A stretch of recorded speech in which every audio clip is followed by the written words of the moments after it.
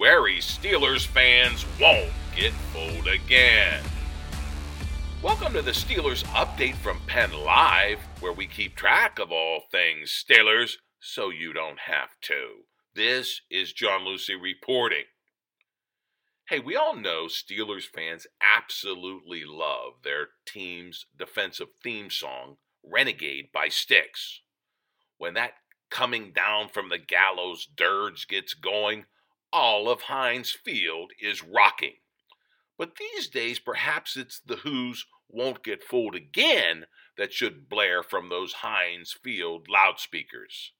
I mean, it would be kind of the perfect anthem for this highly skeptical Steelers fan base as they seemingly wait for this 2021 version of their favorite football team to unravel.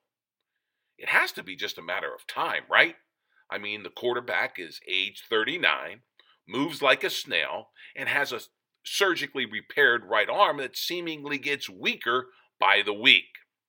The offensive line is a collection of no-names that still can't get it done for their about-to-be a superstar rookie running back, Najee Harris. Hey, and even that Steelers' stellar defense apparently believes it only has to play in the first half of football games. No wonder Steelers fans are wary. Last year was a different story. The 412 area code fell headlong in love with their 11-0 Steelers. Visions of deep playoff runs and Super Bowl bids danced in the minds of Pittsburgh fans. That is until the team and Big Ben fell apart beginning in November, and it was downhill from there. This time around, everyone is being very cautious, even though these Steelers are about to go 6-3 on the season, provided they take care of business against the Detroit Lions on Sunday at Heinz Field. A victory would be greeted by still more questions about these Steelers. The Pittsburgh Sports Radio airways were in fact full of them in wake of the Monday night nail-biter versus the Bears. The cloud of concerns starts right at the top with Ben Roethlisberger. His arm still looks shaky. Worse, it appears to be getting weaker as the season wears on. That deep ball he lofted to James Washington early in the eventual win over the Chicago Bears was a lame duck of a completion only because Washington broke off his route and dashed back to that fluttering football. Should Big Ben crawl back into his short passing game shell, which was the offensive eventual undoing last year, the Steelers would be sunk. Hey, in 2020, that offensive line was staffed by all pros. Now, we didn't know they were past their primes until well into the season. Now it's a collection of upstarts who can't seem to come together as a competent run and pass blocking unit. There have been fits and starts and flashes of talent, but mostly it's been one step forward followed by two steps back. Give Najee Harris even a decent line, and this rookie sensation is eating up the AFC. As it is, this unit remains a work in progress, and it could well be the case all season long. What's really been an unpleasant surprise is the troubling trend of the Steelers' highly talented and touted defense going from dominating teams in the first half to rolling over for them in the second half. This is allowing contests that looked like laughers become nail-biters that go right down to the final gun. This is not supposed to be. Perhaps it's evidence of the cracks in the Pittsburgh foundation, namely that defensive line. No wonder the Steelers were reportedly trying to trade for the Eagles lineman Fletcher Cox. Cam Hayward is great, and he had a great interception in that Bears game. But there's not much around him on that defensive line. And as for those waiting for Stephon Tuitt to return, well, don't hold your breath. It all makes for a very apprehensive fan base. They want to believe, but given all these Steelers questions, along with that huge letdown of last season, they're unwilling to commit. And I can't blame them. And should this Steelers team unravel once the games start getting a lot tougher after the Lions, no one will be surprised. But if these doubted Steelers and their increasingly dismissed quarterback can somehow keep beating defenses who dare Big Ben to throw deep, should the offensive line knit together just enough consistency to open some holes for Najee Harris and keep the heat off Roethlisberger, and when this top-billed Steelers defense simply starts showing up as advertised for a full 60 minutes, well, then anything is possible, especially in this wide-open AFC of 2021. So what has to go right for these Steelers? Good question. And we take a deep dive into your football team's concerns and all the possible remedies in this So You're Saying There's a Chance edition of the Steelers Update podcast. Hey, and be sure to check out my print column first thing Thursday on Penn Live. As always, it'll be packed with plenty of memes bringing this Steelers saga to life. Right now, let's get right to it. Sure, the Steelers' win over the Bears was a squeaker, one that just might have been greased by a few questionable calls by those officials. But since when is a win greeted by so many questions, doubts, and Pittsburgh pundits all but ready to bury this edition of your Pittsburgh Steelers? Such is the era of apprehension and the questioning climate in the suddenly skeptical Steelers country. As columnist Ron Cook writes in the Pittsburgh Post-Gazette, these concerns begin with Ben Roethlisberger himself. Despite your Hall of Fame quarterback having led his 38th fourth-quarter comeback victory with a 7-play, 52-yard drive in the final 2 minutes to best those Bears by a score of 29-27. Well, Cook doesn't hold back. He comes right out with it, writing this, quote, "Is there something wrong with Roethlisberger's arm? He showed up on the injury list late last week with a right shoulder issue. Although the winning drive was nice, he did it with short passes. On one particularly noticeable play, he badly underthrew James Washington, who had to stop and dive back to pull in a 52-yard catch." Well, Cook put that question to Mike Tomlin, the coach, and Tomlin said this, quote, "Not to my knowledge, no. Not worth mentioning," unquote. Well, maybe not, Cook writes, but certainly worth watching as the season progresses, end quote. No wonder Ron Cook and his radio crew were pouncing on Big Ben and his seemingly right arm on their 93.7 The Fan show, and I was listening on the way back from going to the game, and they were openly speculating that great career comeback by Big Ben against the Bears could well be his last. It's like, is this the last time we're seeing this? Is this the last time we're seeing that? As if they're ready to write Big Ben's football obituary, that we're getting close seemingly by the week. And that wasn't all the questions being asked, believe me. And Cook asked another blunt one in his column, this time about the other side of the ball. He writes this in the Post-Gazette, quote, "Why does the defense continue to melt down in the second half and nearly blow big leads?" Bears rookie quarterback Justin Fields looked overmatched in the first half when the Steelers built a 14-3 lead. He threw for just 63 yards and had a passer rating of 25.9. The Bears managed only 127 yards of offense.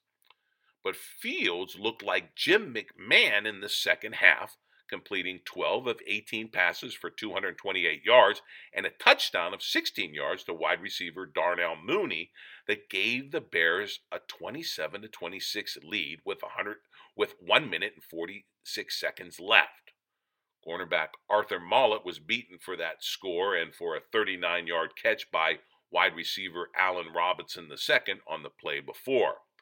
The Bears finished with 414 total yards. Roethlisberger's offense produced just 280 yards by comparison. The Steelers' defense nearly lost games in the second half to Denver and Seattle. This is a trend that must be stopped, unquote. Hey, great stuff by Ron Cook. And of course, he doesn't get a straight answer to his question about the defense and why they're not showing up in the second half. And that would be a great first step to solve that problem. Just show up in the second half. Hey, but the Steelers' questions don't stop there either. Ray Filipaldo, in grading the Steelers for the Post-Gazette, noticed the off-again, on-again offensive line that took a big step back versus those Bears. He writes this, quote, "The Bears entered the game 24th in the league against the run, but the Steelers had a hard time running between the tackles. Rookie left tackle Dan Moore Jr. allowed 2 sacks. A holding penalty against Kevin Dotson killed another drive, and in the fourth quarter, another sack was given up. This one by right guard Trey Turner killed yet another drive. The Steelers better hope Monday night was an aberration because they won't remain contenders if the line continues to play like that," unquote. Hey, who can argue with that? Filipaldo is right. But that's not the only line that Pittsburgh has a concern about.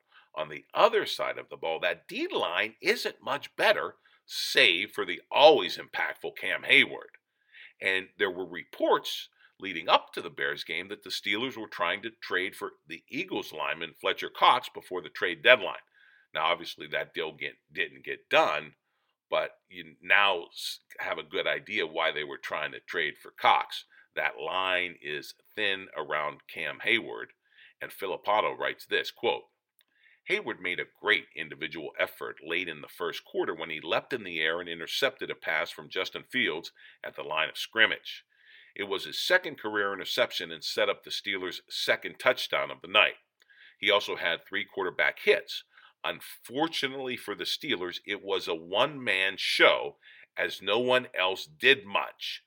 When is Stephon Tuitt coming back?" Unquote. Hey, good question. Again, there's no answers. Not even the Steelers can answer that question about Stephon Tuitt. But I'll tell you, if they were trying to trade for Cox, as those reports say, Tuitt's return won't be anytime soon. So, there you are. There's the questions and concerns. So where does this leave your 2021 Steelers as they're about to go to 6-3 facing those Lions, but with a lot tougher second half schedule looming? Well, Mark Kaboly sees a Steelers glass half full. He writes this for The Athletic, quote, "The Steelers will be 6-3 if they beat the Lions at home, as they should. Going 500 the rest of the way should get them into the postseason. They could very well win their division at a rank of 11-6. That's the good news." But Kaboly also spells out a glass half empty for these Steelers and says the liquid is still leaking from that Steelers glass. He sounds the warning this way, quote, "But after what they did at Heinz Field over the final 30 minutes on Monday in a 29-27 win over the Bears, do you see the Steelers as AFC North contenders? Me neither," unquote. Thus, all the apprehension in Steelers country. Hey, we know from last season, those 11-0 Steelers were exposed as pretenders. The unmasking began in November. The Ravens came in and clamped down on Big Ben's short passing game. They dared him to throw deep. The Steelers squeaked out again a win against those Ravens, but the blueprint was set. The Washington football team came in a week or so later to Heinz Field, and they used that blueprint to beat the Steelers and send them into a season tailspin, and they never recovered. They were one and done in the playoffs versus the Browns at home in Heinz Field. A year later, the issue still is Big Ben and that right arm of his. It seems to be getting weaker as the season goes on. I mean, witness that woefully underthrown pass to James Washington. Hey, the receiver halted his deep route and came back for the ball, and it was a big gain completion. But that pass, the pass itself was pathetic. I fear that Ben is a few more games from retreating to that short passing game shell. simply because he can't muster the strength to throw deep. I hope I'm wrong. Maybe I'm not. Now, Mark Kaboly on Big Ben seems to sketch out the possibility of Ben overperforming against these lowered expectations that even defenses are now bringing to the table. Here's what he writes about Ben and the Steelers' offense. Quote, "The offense is a work in progress, and we have all figured out that it would be the case for a while. It seems to have an identity, but it isn't as consistent as it needs to be. Roethlisberger has to throw better passes. The line has to block better. The receivers have to get open, and the scheme, albeit much better in recent weeks, has to get better. Question is, can they? Well, Kaboly is holding out hope, even as he acknowledges that the rest of the NFL may have already written off Roethlisberger. His interesting take is that Big Ben could use this to the Steelers' advantage, provided that arm of his can still muster the throws. Kaboly writes this, breaking down a key completion in that Bears game. And it was the defense of the Bears literally daring Ben to throw. Kaboly writes, quote, "I tend to believe that teams think Roethlisberger can't play anymore. Nothing else makes sense when you look at the Steelers' third play on offense. They were facing a 3rd and 7 from near midfield. They overloaded the left side of the formation, and the Bears countered by sending 6 rushers and leaving the Steelers' best deep threat, Chase Claypool, in man coverage against their worst corner. It was an easy pre-snap read for Roethlisberger, and he connected with Claypool for 26 yards to set up the opening touchdown a few plays later. Did the Bears think Roethlisberger wasn't going to see the single coverage, or that he wasn't going to be able to make the throw? It was unusual, and it isn't the first time this has happened this year," unquote. Hey, that's a great observation by Kaboly. If the defenses are already dismissing Roethlisberger, and if Roethlisberger can just muster enough to beat that, that could be interesting. That could be advantage Steelers. And we all know the Steelers were a mirage last year. They were exposed. This time, they're being doubted every step of the way, even by some of the opposing teams they're facing. The questions about Big Ben and this team on both sides of the ball are legitimate, no doubt about it. If the 2021 team ultimately falls apart, no one's going to be surprised. But that leaves room, albeit slim room, for things to come together. For Ben to keep beating the defenses that underestimate him. For this makeshift O-line to keep improving. For the defense to finish the second half, for Christ's sake, instead of mailing it in after establishing dominance in the first half.